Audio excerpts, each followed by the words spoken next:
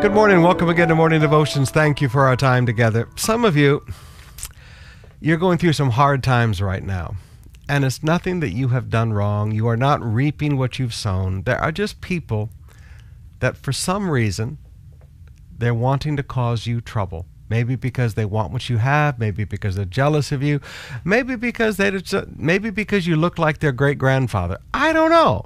But there are people out there that just like to bring trouble into other people's lives. Now, God promised that in this world you will have trouble. I mean, please, this is just life. And sometimes as Christians we get upset about it. But listen to what Paul writes to the church in Thessalonica, beginning with chapter 1, verse 6, 2 Thessalonians. God is just. He will pay back trouble to those who trouble you and will give relief to you who are troubled and to us as well. He will pay back trouble to those who trouble you. Payback is rough, but you don't need to give the payback. You don't need to go get in a war with people. When people cause you trouble, leave it in God's hands. God will pay back trouble to those who are troubling you.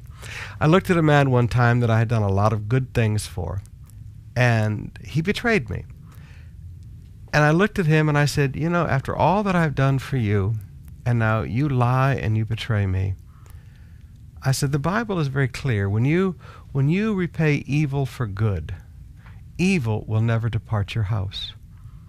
And I watched how that man died. That was a very difficult thing. Now, no, I did not curse him, but I watched how that man died.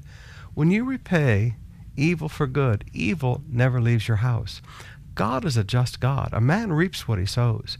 When people sow trouble into your life, God brings trouble into their life.